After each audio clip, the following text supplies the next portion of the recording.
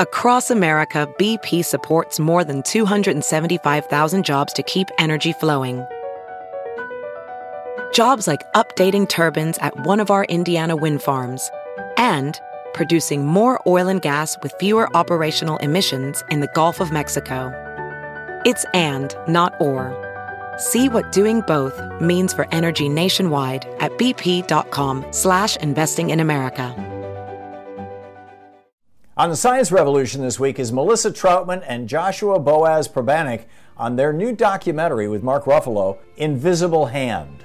The rights of nature movement captured in Invisible Hand changes nature's status from property to a living entity, which fixes a fundamental flaw within societies worldwide that contributes to everything from genocide to ecocide.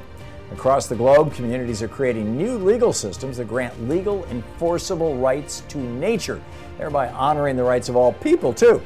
This documentary shows when we enact and enforce the rights of nature, we restore the sanctity and equanimity of all life, including human beings. Stay tuned.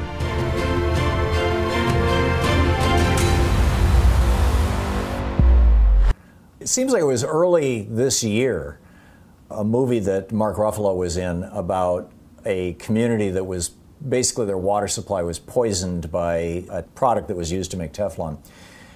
It was extraordinary and it was a true story. And now Mark Ruffalo has executive produced a new movie, Invisible Hand. And the directors of that new documentary, Melissa Troutman and Joshua Boaz Pribanic, are on the line with us. Invisible Hand is the name of the movie. InvisibleHandFilm.com is the website. And the Twitter handles for the two are Melissa@22 or JBPRIBANIC. And welcome to both of you. What brought this documentary about? What brought you guys into this?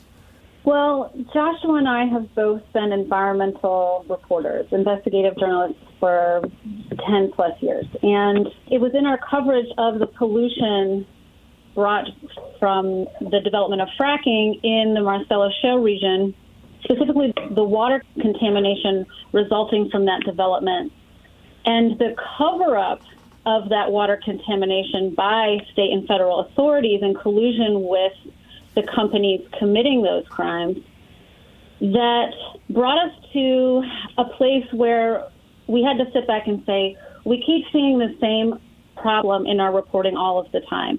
Pollution happens, harm happens, corporations get away with it, and government is colluding. So it seems like a hamster wheel or a dead end. And we kind of been searching for, and been asked many, many times by our audiences, well, what do we do? What can be done about all of this? It was through our coverage of water contamination issues that we met the people of Grant Township in Indiana County, Pennsylvania. And the people in Grant Township were adopting an approach that made alarm bells go off in our minds. And that approach is that Grant Township passed a local law that granted the community rights to decide what happens in that community, and also legal rights to nature as a living entity with the right to exist, flourish, and naturally evolve. It was a strategy that really stuck with us, and when we became more aware of the work that was happening on the ground around the rights of nature movement, I mean, it wasn't a new concept to us, but when we saw it being used as a way to confront harm directly in the communities we were covering, that's when we realized we need to report on this. The rights of corporations go way back. I mean, the Dartmouth case in 1815 first established their right as artificial persons to stand before courts in the United States. Arguably, those rights were established at the founding of the Republic when it was decided that business entities could pay taxes and things like that, or, could be held to pay taxes and could sue and be sued. And arguably took a big step forward in 1886 with southern, Santa Clara County and all that kind of stuff. But the rights of nature, at the time that the Constitution was written, the people who were writing it perceived nature as just one vast, unlimited, thing that just was, unharmable. Lewis and Clark, when they got out here to the Columbia River, talked about how some of the rivers, the salmon were so abundant that it looked like you could just walk across the river during spawning season. Of course, you couldn't, but it was that dense. Joshua, where that the rights of nature were singularly lacking from our Constitution. What's the history of attempts to recognize rights of nature in American law? We can't fault the founders for not including rights of nature, not a concept that was probably understood or conceived of by them at that time. You have to think about rights of nature. For me, it comes out of capitalism. It's a defense mechanism and a movement that has been born out of what capitalism has done to this planet.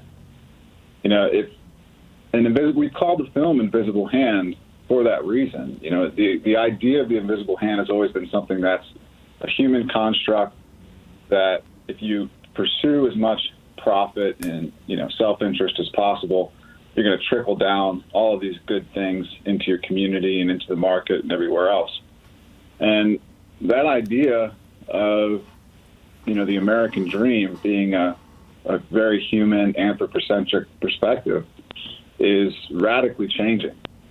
And it's not humans who are going to be at the center of decision-making in the marketplace anymore.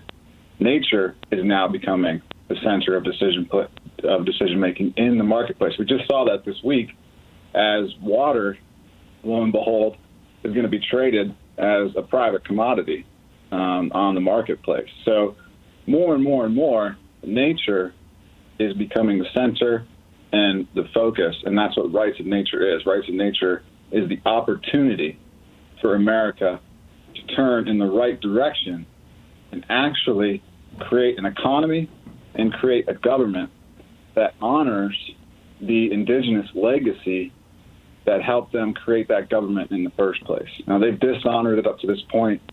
They've raped the land. They've pillaged as much as possible.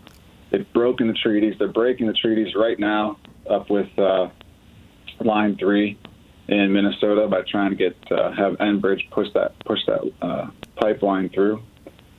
And rights of nature in the film Invisible Hand, you see this amazing opportunity for the world to take a different direction, to take a totally different direction. And this has been happening since 2006 in the States, with the Pennsylvania passing one of the first rights of nature bills to confront, sewage sludge and landfill problems. That then went down to Ecuador and got put into a national constitution, and it came back up to the states, and it's been spread across overseas. And you saw Pittsburgh's ban on fracking is actually the largest municipality in the country to include rights of nature in their local language, which is amazing. And then in the film, you see Toledo, Ohio, and Toledo becoming, the first community to give rights to Lake Erie, this enormous international body of water. And once Toledo did that, Grant had a lot of attention in the film. They had national headlines with Rolling Stone and those things. And with Toledo went international with it. So,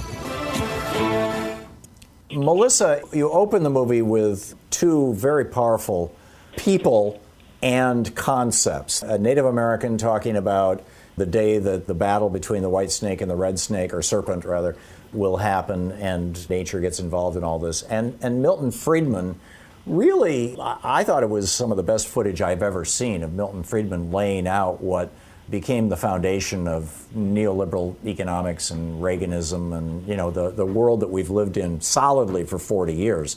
And softly prior to that. Can you recap those for us, those perspectives? Sure. Well, the film begins with Dago Winota, Wolf Clan, Seneca Nation, sharing the Haudenosaunee prophecy of the peacemaker prophecy. This is woven throughout the film, along with the quote-unquote wisdom of Milton Friedman, courtesy of the Friedman footage, actually came from, it's archival footage from PBS. So way back in the day, PBS did a whole series on free market capitalism. And so throughout the film, these two stories kind of rock back and forth around the battles that are being fought on the ground by communities in the United States and abroad. And the disparity between those two narratives, of course, is that the indigenous knowledge and culture that doesn't even need rights of nature because there was no separation from nature to begin with. Because what rights of nature is it's a legal framework that we're trying to shove into a Western system of law where nature is subjugated to property at best. So free market capitalism and Milton's theories are about nature as property and private property. And private property is a pillar, one of the pillars of capitalism, right? That's how it gets to function. Also, and that private property is about self-interest. And that is fundamentally different from not just indigenous knowledge and culture, but also democracy. Democracy is about everybody participating. Nature is interconnected. Everything is part of a web of life. And those fundamental realities and beliefs are not a part of capitalism. They are the antithesis of capitalism. And so it's this interplay between the two that like I said, the community battles are woven between. And brilliantly so.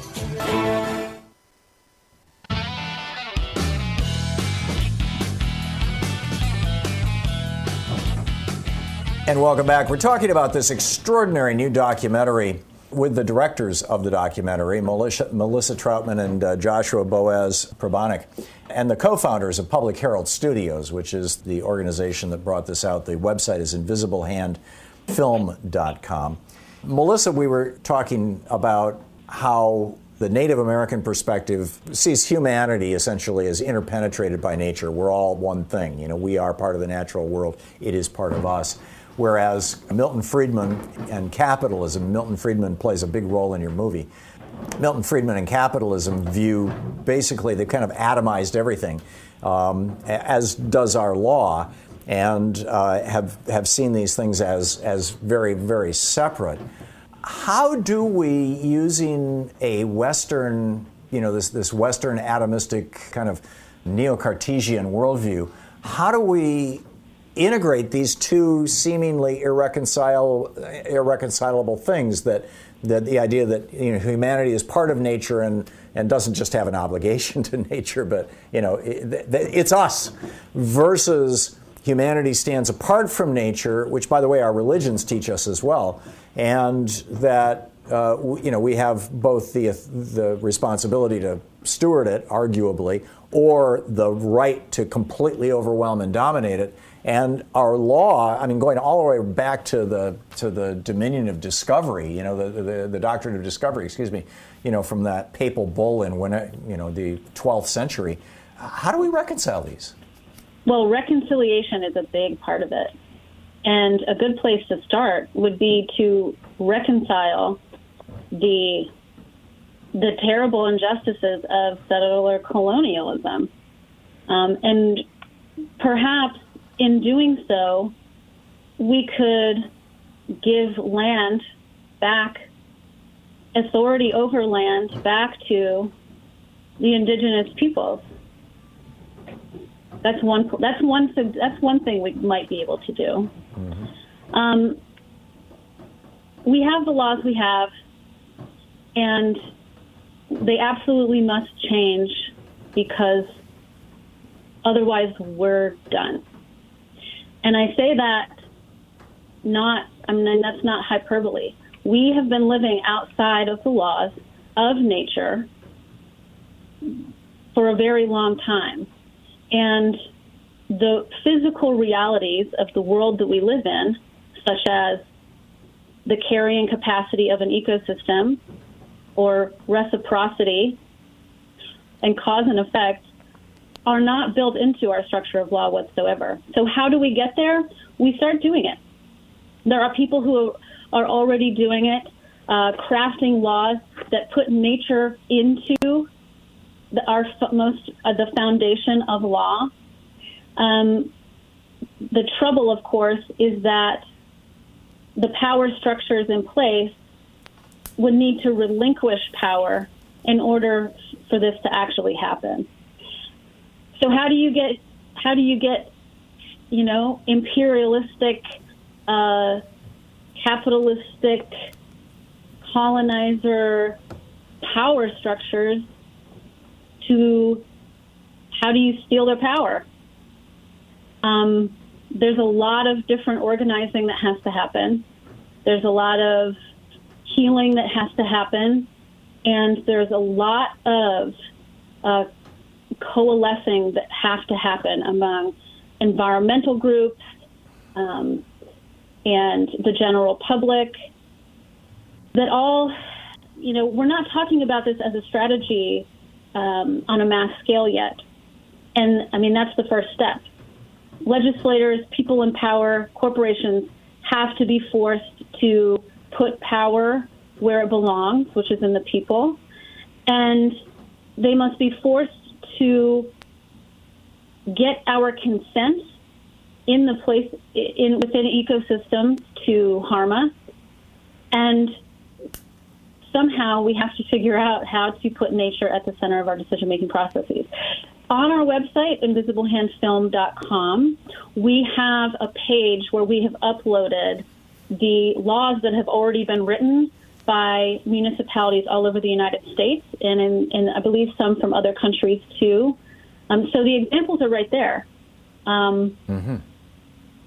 Yeah.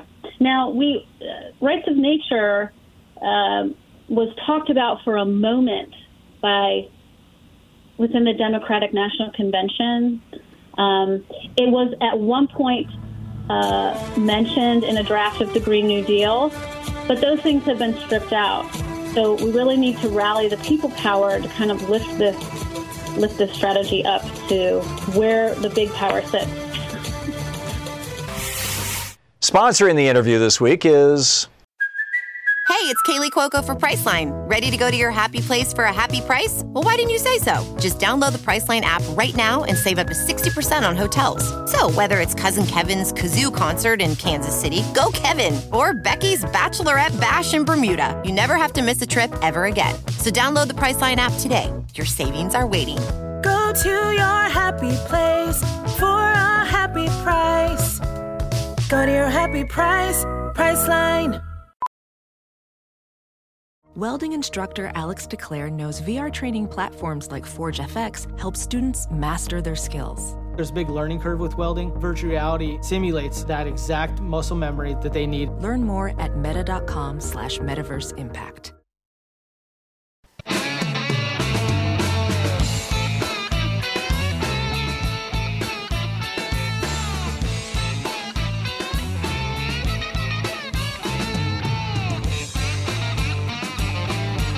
Welcome back. We're talking with Melissa Troutman and Joshua Boaz Pribanic, the directors of the new documentary Invisible Hand, executive produced by Mark Ruffalo. They are also the co-founders of Public Herald Studios. Invisible&nbsp.com is the website. I encourage you to check this out. Joshua, I was really pleased to see Thomas Lindsay in your movie. I've known Thomas for 20 years and been a big admirer of his work. I've written about his work, in fact, in 2 different books.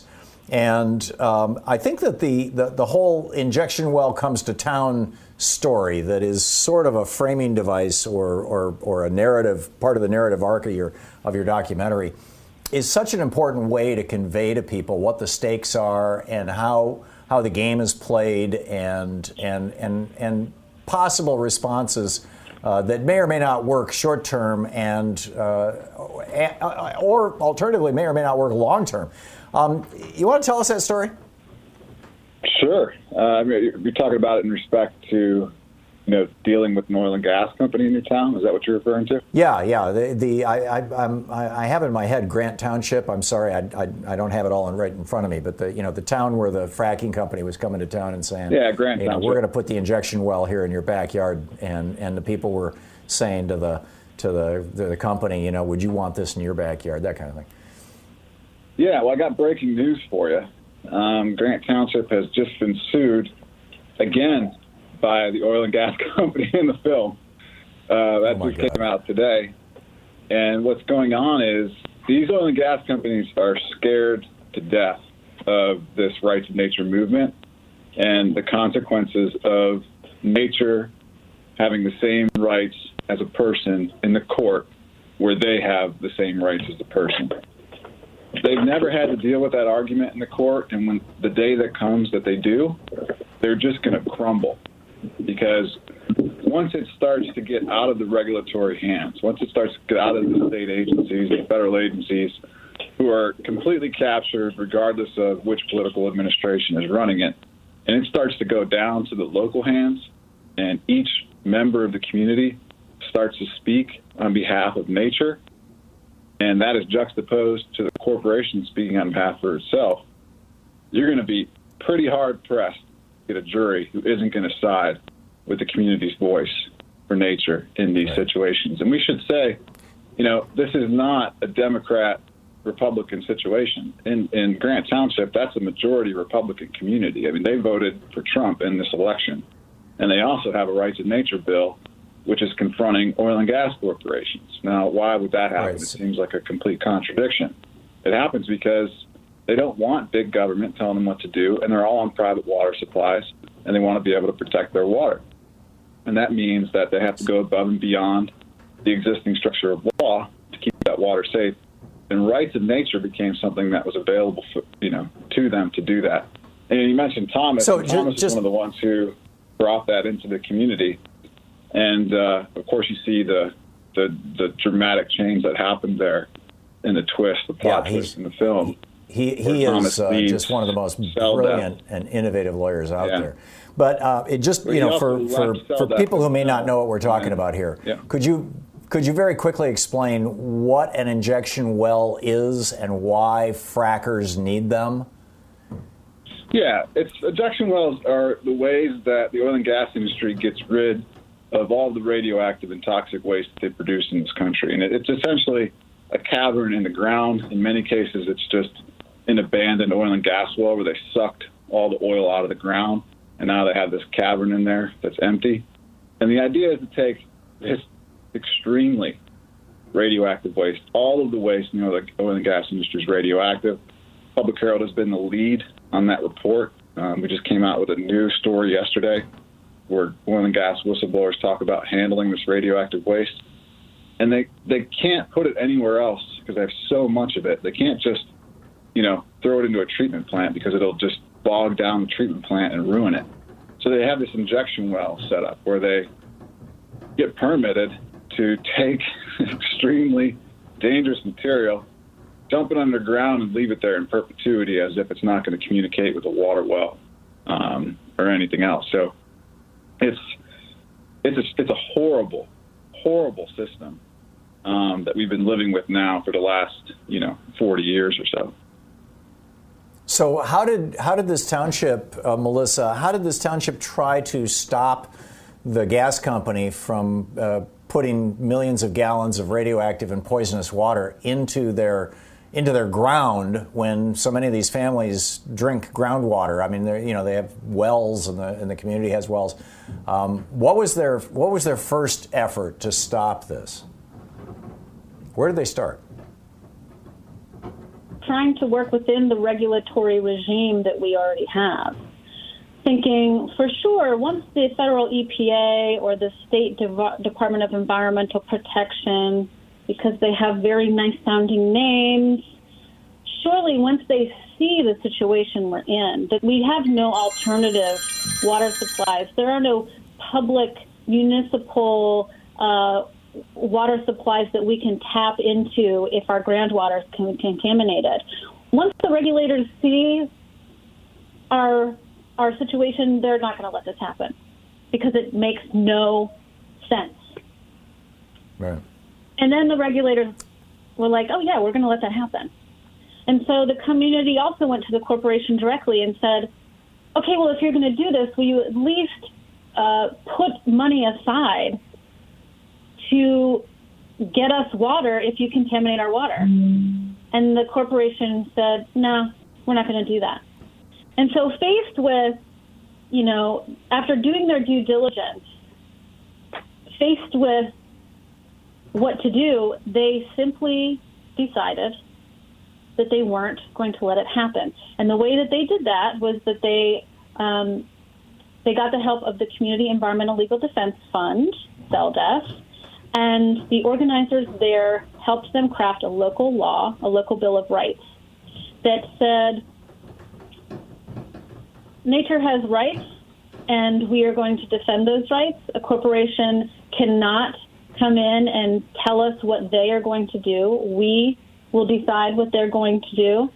And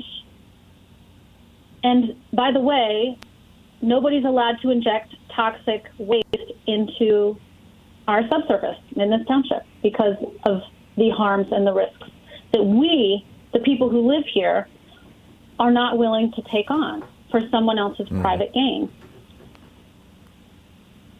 And so the response to that was what, Melissa? The response to that was that Grant Township got sued by the corporation and by the Department of Environmental Protection, by its own regulatory agency. And as one of the township supervisors in Grant says in the film, why is it that when we're trying to protect our water, and then the State Department, the state regulatory agency, also claims that it's trying to protect our water, why, if we're both doing the same thing, are they suing us? And it's very simply because in the structure of law we have in the United States and other countries, we are the children, and big government is the parent, and the parent's best friend is the corporation, and they get to decide what happens, period. Not only that, but they have decided that nature is just property. Doesn't this run head on into the idea of sovereignty? Isn't the right word? I forget the word for when a federal government has supremacy over a state government has supremacy over preemption. Is a piece of it. Yeah. Is that the sticking point here? That the EPA is lord over all? Here's the sticking point. A whole bunch of years ago, a bunch of property-owning men wrote some words on paper, and that's the regime that we operate under today. Right. And that's the sticking point. And the only way out of that is to demand that is not the law of the land. That there is a new law of the land, one that actually requires consent and that makes us live inside the laws of nature, because if we don't, then everybody dies. Yeah, we're toast.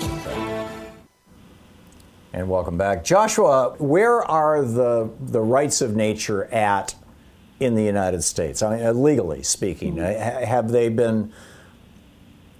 How far do you think we are from establishing rights of nature as a coherent, consistent, recognized, Supreme Court approved legal doctrine in this country? We're pretty damn close, in my opinion, considering where we were, let's just say, in 2011 or 2010 when fracking started, when rights of nature was something, if you talked about it, it was like talking about sci-fi. Now it's become the reality and an option for communities to take, which is profound. I did not think we would be here this quickly as someone who's been involved with this, since like 2006 and 2007. But with the courts, where we are with the courts is that the rights of nature has a chance to defend itself in court with the recent lawsuit that was brought against Grant Township by Pennsylvania General Energy. Because Pennsylvania General Energy names rights of nature in that lawsuit and says that the rights of nature in Grant Township is void and unenforceable, I'm quoting it here, because it violates the Equal Protection Clause, the First Amendment, the Fifth Amendment, the 14th Amendment, and the Contracts Clause of the United States Constitution. So that is the defense mechanism right now that the corporations are using to fight rights of nature and to prevent it from getting into court. And they're doing that by saying, this is unconstitutional.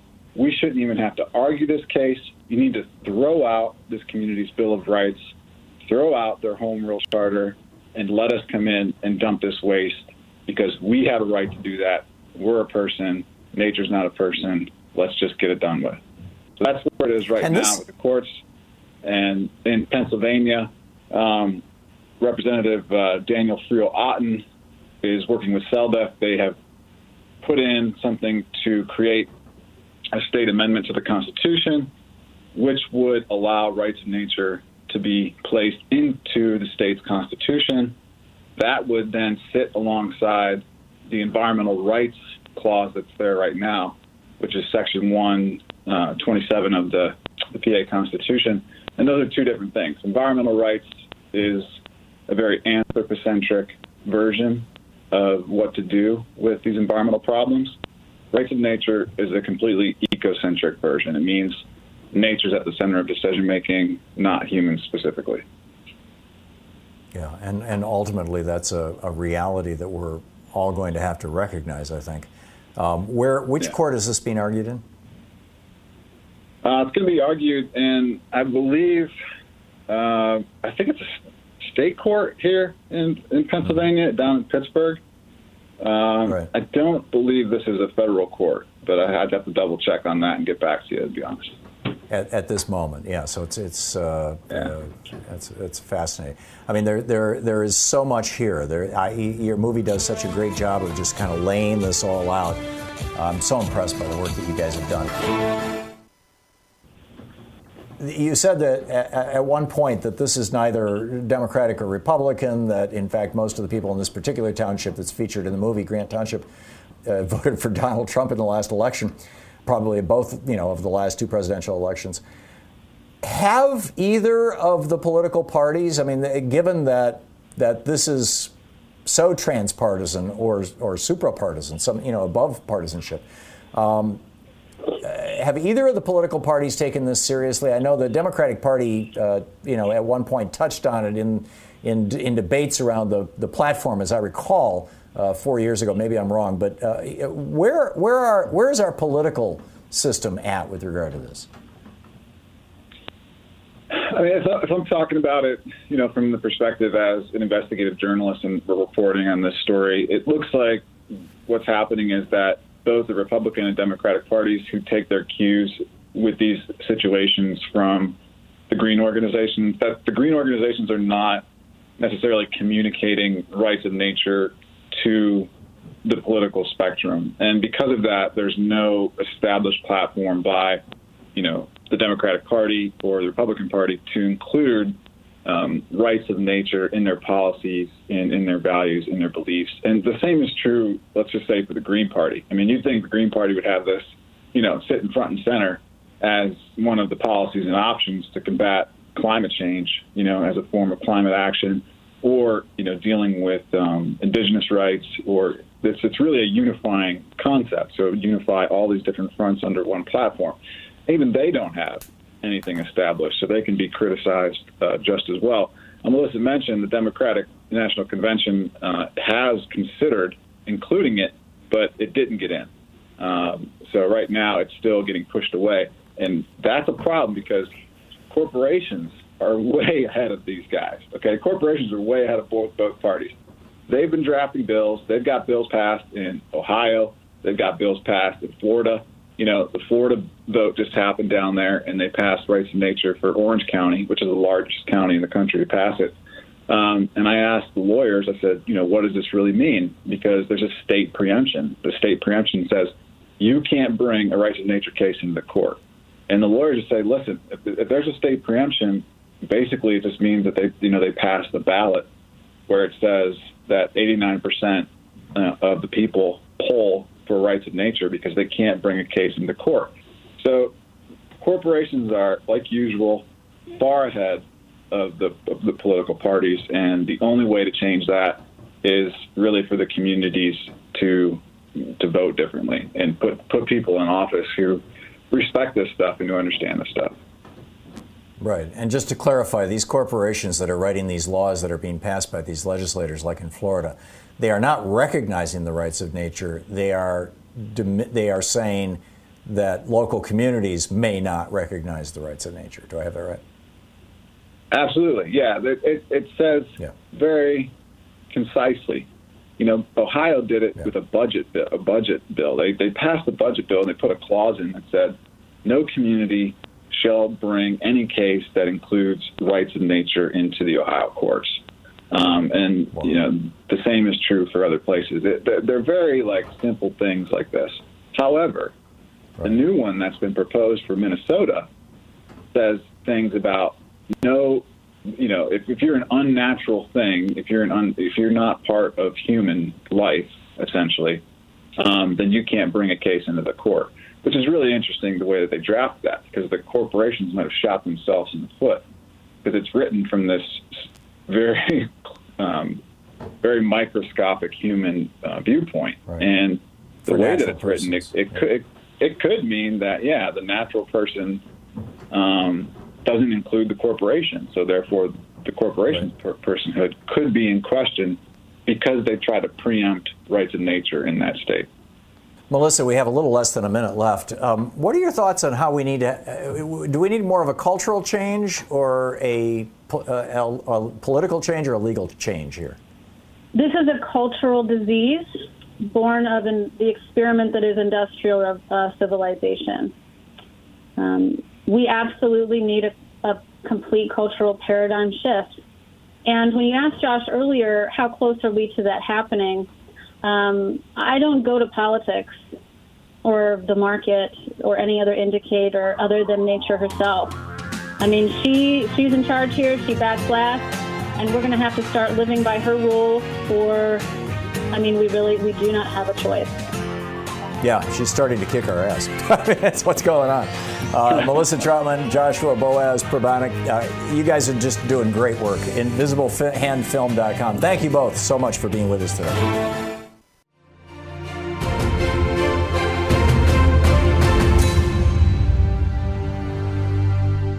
That's all for this week's Science Revolution. You can find the video portions of the Science Revolution on YouTube and check out our Facebook page.